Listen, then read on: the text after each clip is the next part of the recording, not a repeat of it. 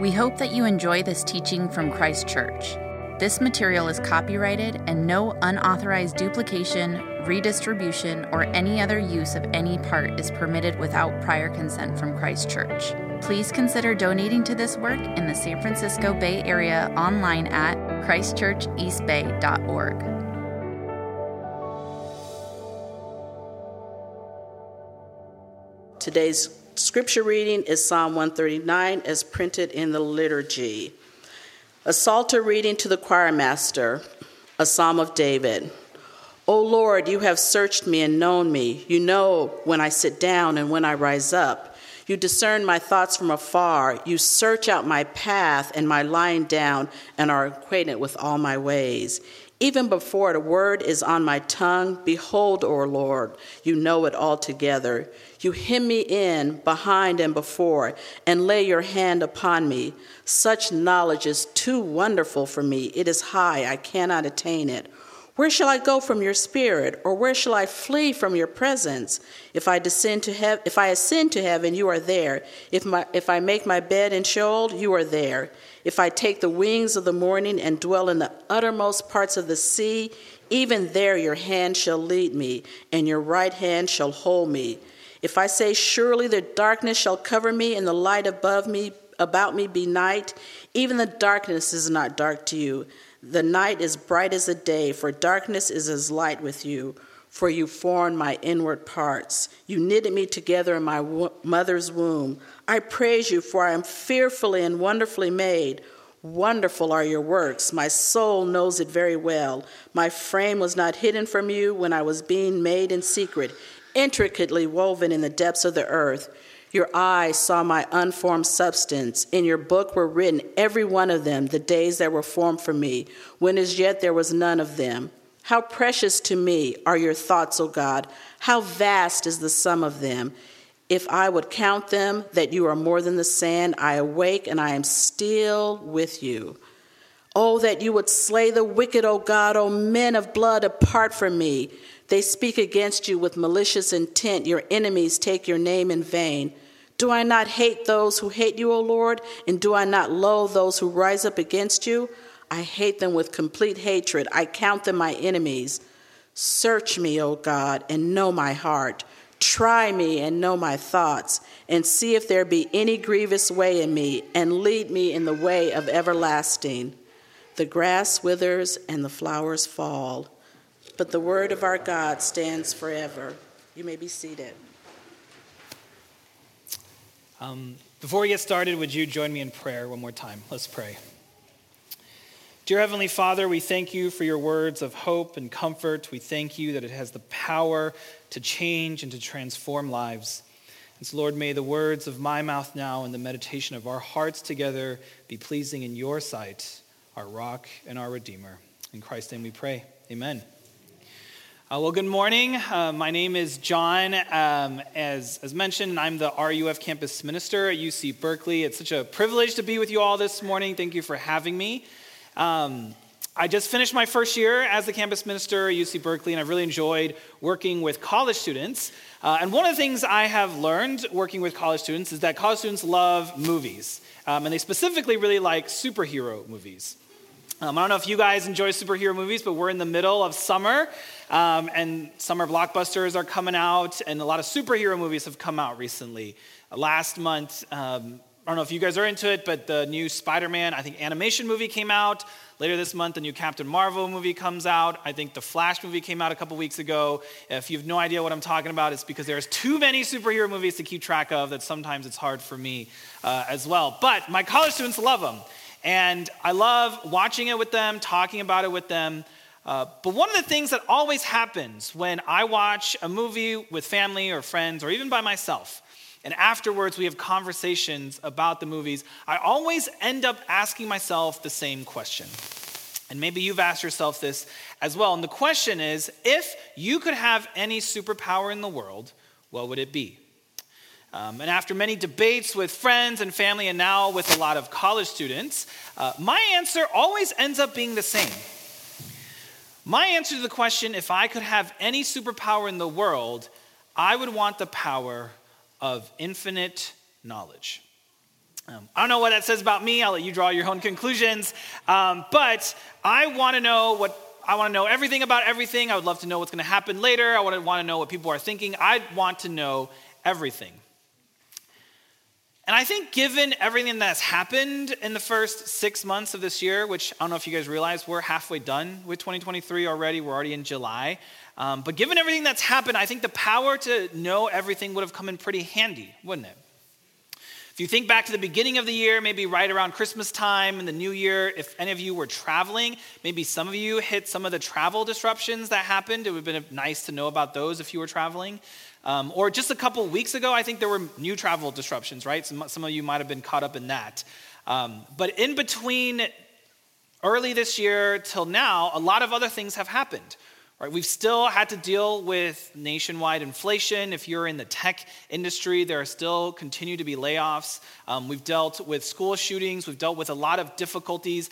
And those are all just the macro news items that we've heard about or seen or experienced. Those don't even include some of the personal difficulties that you've had to face the first half of this year. All right, for some of you, 2023 so far, you've had to deal with maybe health scares. For some of you, maybe the loss of loved ones. For some of you, relationship conflicts in the home, at work, maybe at school. Right? It would be nice to know that these things were going to happen, and it would be even nicer to know how those things would work out, wouldn't it? Well, obviously, none of us have the superpower to know everything, but David here in our psalm this morning reminds us of someone who does have that power. All right, Psalm 139 is a beautiful psalm that expounds so many beautiful truths about God, but one truth that comes across crystal clear is the truth that God is omniscient, right? That he knows everything about everything, and specifically, he knows everything about you. Right? He knows everything you're going through, he knows everything you are struggling with, and he knows how he will work those things out. Maybe for some of you, you are going through a difficult time right now. Maybe you're experiencing a time in the valley of darkness and you don't know why. And you can't comprehend or understand why you are experiencing it. But even though that may be the case, I want you to know this morning that you can trust in a God who knows what you're going through. And especially in a God who knows how he will work those things out for you.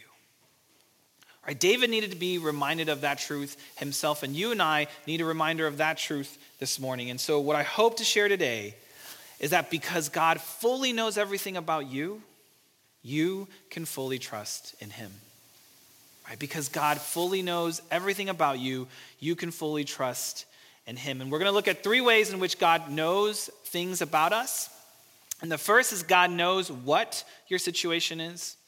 Second is he knows where your story began. And third is he knows what you're searching for. Right? What your situation is, where your story began, and what you're searching for. All right, so first, God knows what your situation is. David starts off this psalm by painting a pretty clear picture that God knows all about you and all about your circumstances. Right? In verse 2, David says, God knows when you sit down and rise up. He discerns your thoughts. Verse 3, God knows your path and your lying down. He's acquainted with all your ways. Verse 4, God knows what you will say even before you say it.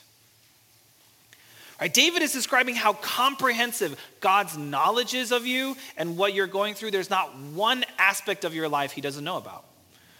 Right? God knows when you are resting at home, when you're relaxing, maybe at a vacation by the beach. I don't know where Jonathan and Andrew are, but maybe they're vacationing somewhere. And God knows that they're relaxing. But God also knows when you're struggling to drag yourself out of bed on a Monday morning to go to work or to go to school. Right? God knows when you've accomplished something great like graduating college or high school or getting married. And he knows when you're struggling potentially to find a new job and to make ends meet, or you're going to the doctor's office for a scary diagnosis. And God doesn't just know what your situation is. God also knows how you will respond to those situations. Right? He knows your opinions about what is going on in the world. He knows what you think about what is going on at work or at school. He knows how you feel about what is going on in your family. God doesn't just know what you're going to post on social media or tweet before you do it. God even knows the things you decide not to post, right, and not to tweet on social media. My parents came to visit me, like last year around this time, my parents came to visit me. They live in Taiwan. At the time I was in San Diego as a youth pastor at a church there at the time. And it had been 3 years since I had seen them in person. Right? Because of the pandemic, I had not been able to see them in person. So when they came and finally I was able to see them after 3 years, it was a wonderful time to spend with them and hang out with them. But what was uncanny to me was how well my mom knew me, even after 3 years of not being physically present together. There was one morning I was taking them for breakfast, and they were staying with my brother at the time. And so I got up that morning, drove over to my brother's place, knocked on the door, and my mom opens the door. And the first thing she says to me when she sees me is she says, "John, you did not brush your teeth this morning." And I was shocked. I was like, "Mom, how could you? How did you know?" Right? And just a disclaimer, I do brush my teeth. I brushed my teeth this morning. But that day, I had just got back from a youth retreat. It was a 3-day, 2-night youth retreat. We got back late. I was so tired, I crashed. And then I slept in. So I woke up late to breakfast. So I just rushed out the house. So she was correct. I had not brushed my teeth that morning. And I still, to this day, don't know how she knew. But my point in telling that story is, if that is how well my earthly mother knew me, how much more does our Heavenly Father know us? Right? And David here, he gives us at least 2 reasons why God knows all these things about us. And one is because God is actively and specially interested in you. Sorry. Does my mic not work? Sorry. I hope you guys could hear all that first part. But David gives us at least 2 reasons why God knows all these things about you. One is he's actively and specially interested in you. And if you look at verse 1 with me, David says, "God has searched me and known me." Right? That word search there, it has the idea of like a treasure hunter digging for treasure. It has the idea of a lawyer poring through piles of evidence, preparing for a trial. The word is also used in the Old Testament when spies are spying out a land and being thorough in their findings. Right? David is describing God who takes a special interest and effort to seek you out and to know you. Right? From knowing your biggest dreams and aspirations down to the smallest detail, like what color socks you chose to wear this morning. Right? And David isn't saying that God has to do such a thorough search in order to find out and know these things about you. We know God's knowledge is infinite. God's knowledge is immediate. But what David is doing is he's using vivid language to describe how much God knows you. And the second reason why God knows what your situation is because God is everywhere. Right? There's no place you can go where God isn't. And David asked that rhetorically in verses 7 through 10. He asked if there was somewhere he could go that God was not present. If he went to heaven, God would be there. If he went down to Sheol, which is the place of the dead, God would be there. Verse 9 talks about if he takes the wings of the morning, which is the east, right? Sun rises in the east, God would be there. And if he goes and dwells in the uttermost part of the sea, and the sea was west for Israel. So if he goes west, God would be there. No matter where David goes in this universe, God is there. Now you might initially hear that and you might think to yourself, well, that actually sounds a little bit smothering. Right, to our American ears, we definitely don't like it when people know everything about us, and we for sure don't like it when they follow us everywhere. But David here is not describing God so much like Google or Amazon in your house listening to your conversations and then giving you the ads that he thinks you want to buy. But David here is more describing God like a loving parent, right? Someone who is lovingly and carefully watching over their children. God is everywhere with us so that he can hold us and lead us and guide us, like David says there in verse 10. Right? God knows our situation and our circumstances not to be nosy, right, but to help us through them. And that's probably the most encouraging truth about God knowing what your situation is. God doesn't just know about your present trials and tribulations, but I mentioned before, he knows how he's going to bring them to an end. Look at verse 16 with me, or the second part of verse 16. David says there, "In your book were written, every one of them, the days that were formed for me." Right? David there is getting at the truth that God has a plan for you, that he knows your future, that he has numbered your days. And I know that initially when you hear that, we might think that sounds like a threat, right? In English, we have an idiom, right? Our days being numbered, and that sounds like a threat to us. But actually here, it should be extremely comforting. If you are nervous and scared and you're going to the doctor and you're nervous for a diagnosis that the doctor is going to give you, you can be confident that there is nothing the doctor can say that will change how many days you have to live. Right? The doctor can tell you what's going on with your body. They can tell you what is going on with your health, but there is nothing a doctor can say that will shorten a day of your life because your days rest in the hands of a sovereign God. Right, brothers and sisters, trust in that God who fully knows your situation. Right? Amidst all the difficult and distressing news that swirls around us, from war still going on between Ukraine and Russia, to school shootings that still happen across our country, to political uncertainty and economic unrest, live not in fear, but in faith that your heavenly Father has already determined your days, and nothing this world throws at you can change that. And so first, God knows what your situation is. Right? But second, he also knows where your story began. And as David is reflecting on how much God knows him, he naturally goes all the way back to the beginning when God formed him and created him. Right? God knows all of us fully because he was the one who created us in the first place. Right? God knows the beginning of our story. When we talk about God the Creator, oftentimes we think about God the Creator in very general terms, that he's the creator of the universe, that he's the creator of the heavens and the earth, and less often do we take time to reflect on God being our personal creator. Right? But that's what David does here, especially in verses 13 through 16.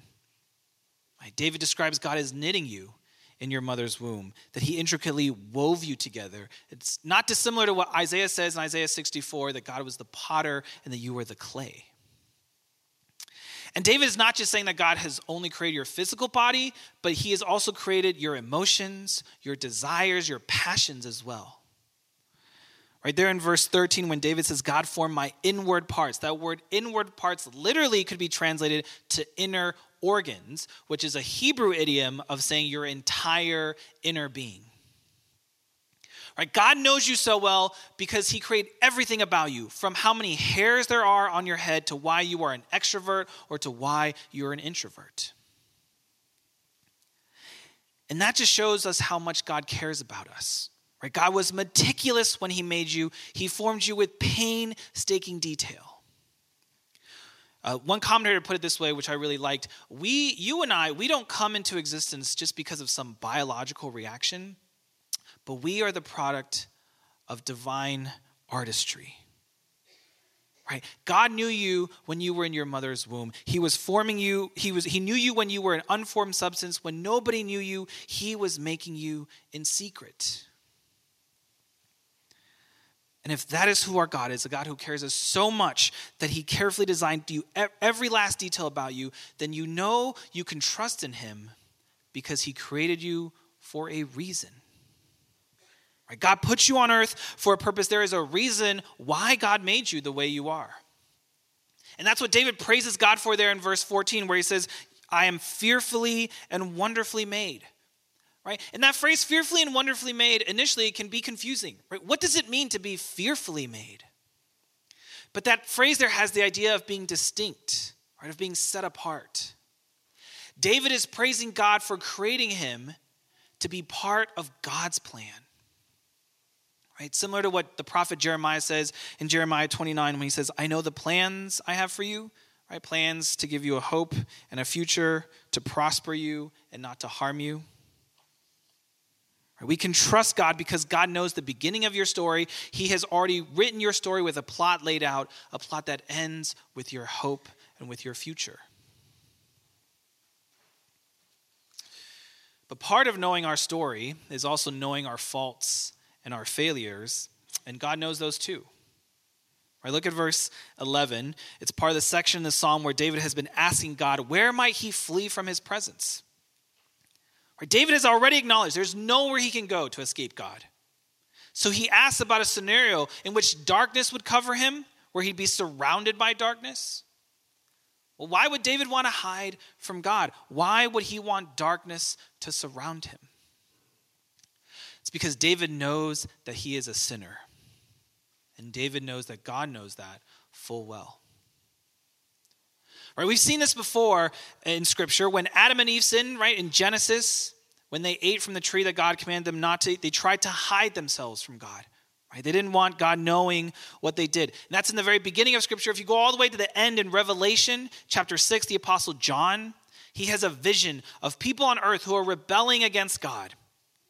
And when God comes to hold them accountable, they call out. Those people call out to the mountains and to the rocks, fall on us and hide us from the wrath of God. Right, from the beginning of mankind to the end of humanity, nobody can stand it. When God comes to hold you accountable for your sins, our default reaction is to hide. And David knew that only too well. Right? David was a man after God's own heart, but he was also a man that sinned miserably. And his most famous sin, we probably know, is when David committed adultery with Bathsheba and then later murdered her husband Uriah. Well, can you imagine what David felt like when he was being confronted by Nathan the prophet? My secret, my deepest, darkest, most heinous crime is about to come to light. What is God going to do to me? Is God going to remove me as king of Israel? Is God going to forsake me and my family? Is God going to kill me? Right? Those might have all been thoughts that were running through David's head. And so naturally, he might have wanted to run and hide from God. He might have wanted to hide in the darkness, to hide in his sin so that the light would not shine on it.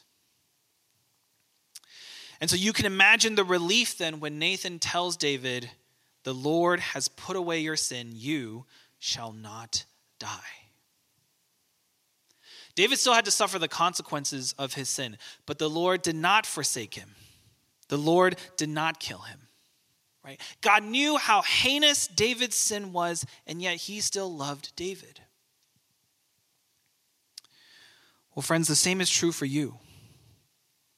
God knows your sin. He knows what you try to hide from everybody else, from your friends, from your coworkers, from your family. He knows the deepest, darkest secret that you would not want anyone to ever find out. And despite knowing all those things, he still loves you. And the question is, why? Why does God still love you despite all your sin? And the answer is because of David's greater son, Jesus. All right, look at verse 12 with me. David says, even the darkness is not dark to you. The night is bright as the day, for darkness is as light with you. Right, the darkest moment in the history of humanity was when Jesus Christ, the Son of God, was crucified on a Roman cross for your sins and for my sins. When God was knitting you together in your mother's womb, he knew that his only son was going to be torn apart on the cross for you. Jesus was willing to sacrifice himself and experience the ultimate darkness for you and for me. But praise God, even the ultimate darkness was not too dark for God. God knew what he was doing. As David says in this psalm, truly darkness is as light with God. Right? Jesus turned the darkest night in the history of humanity also into our brightest day. Right? His death washed our sins away, and then 3 days later, he rose from the grave, conquering sin and death so that you and I will one day also be guaranteed to rise with him. Jesus went through that ultimate darkness so that you and I would never have to experience it. Right? That's why even though God knows all your sins, even though he knows all the shame and guilt and dark secrets that you don't want anybody else to know, despite all that, he still loves you. He loves you because of what his son Jesus has done for you. Right? That's what's most amazing to me about this truth, that God knew all the sins you were going to commit. He knew all the wickedness that was in your heart, and yet he still sent Jesus to die for you. That's how much God loves you. That's how much he cares for you. That's how much he treasures you. how can we not help but trust in a God who loves us that much? Right? Who knew how sinful you and I were from the beginning and still sent his son to save us. And that leads me to my last point. God knows what you're searching for. Right? Knowing everything Jesus did for us, how he turned our darkest night into also our brightest day, how should we respond? What should be your heart's desire and my heart's desire? Well, David tells us at least two things that we should desire and search for, and both those things are things that God knows, and he will provide them. And the first, David tells us we should look and ask for deliverance from sin and wickedness. Right, verses 19 through 22 in the psalm, David now shifts from praising God to asking God to deliver him from evil, to bring his righteous judgment on those who are against God.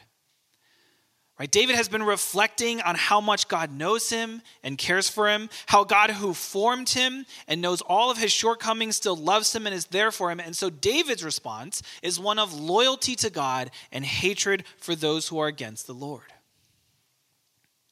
Well, what about you? What is your attitude towards sin? Does knowing how much Jesus sacrificed in order to save you inspire you to hate your own personal sin? Do you have the same posture Isaiah did in Isaiah 6? When he encounters a vision of God seated on a throne, high and lifted up, and Isaiah realizes that he is a man of unclean lips because he has such a sense of his own sinfulness and unworthiness. Right? The truth here in Psalm 139 should spur us to want to be killing our own sin and not let our sin be killing us. But as you heard verses 19 through 22 read, or as you read them yourself, maybe you might feel a little bit uncomfortable saying the same things David says there. Right? How can we pray what David prays, asking God to slay the wicked and to hate those who hate God? Well, you and I can pray those things in the same way that Jesus taught us to pray in the Lord's Prayer.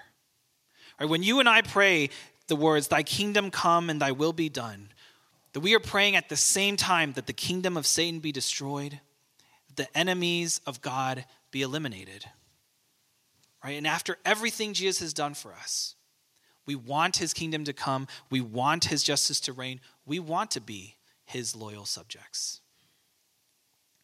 And the second thing, that leads to the second thing David tells us we should search for, and that is the way everlasting.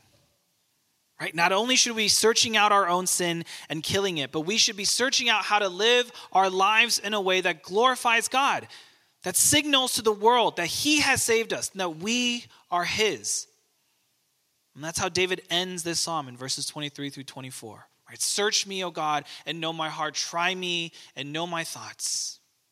And see if there is any grievous way in me, and lead me in the way everlasting.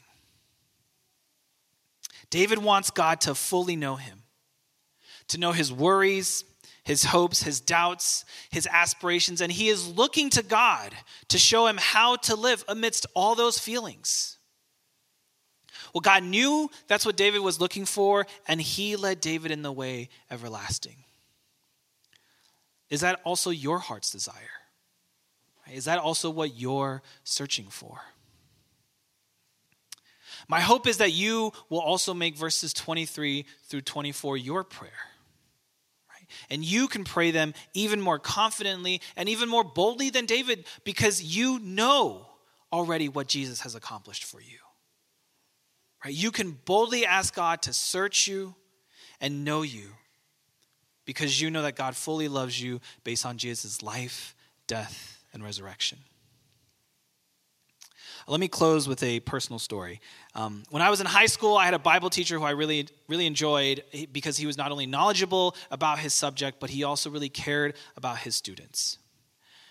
So I really enjoyed taking his class, but one time in the middle of the semester, there was a test or a midterm, and I didn't study well for it. I pretty much didn't study at all for it. And so on the day of the test, I cheated in order to get a better grade.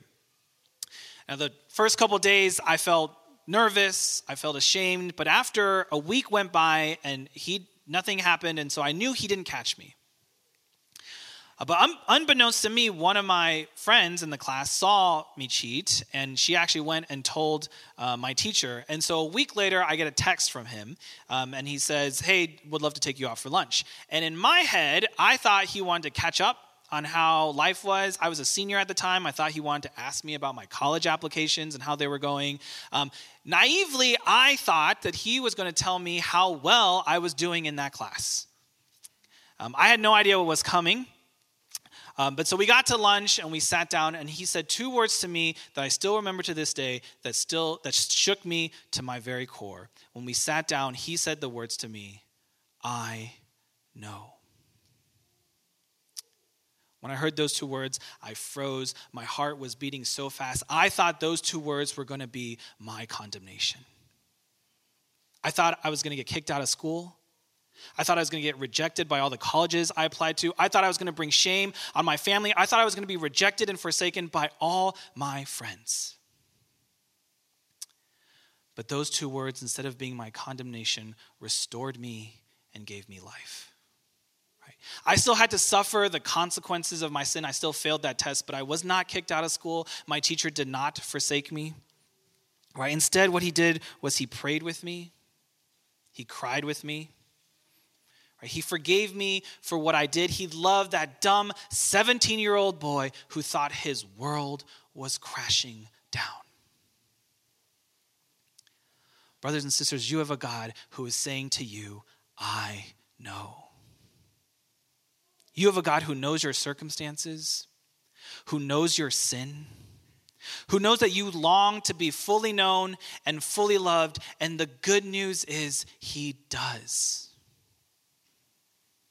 God fully knows you, and he fully loves you because of his son, Jesus. And so may we entrust our lives fully to him, knowing that he will lead us in the way everlasting. Amen?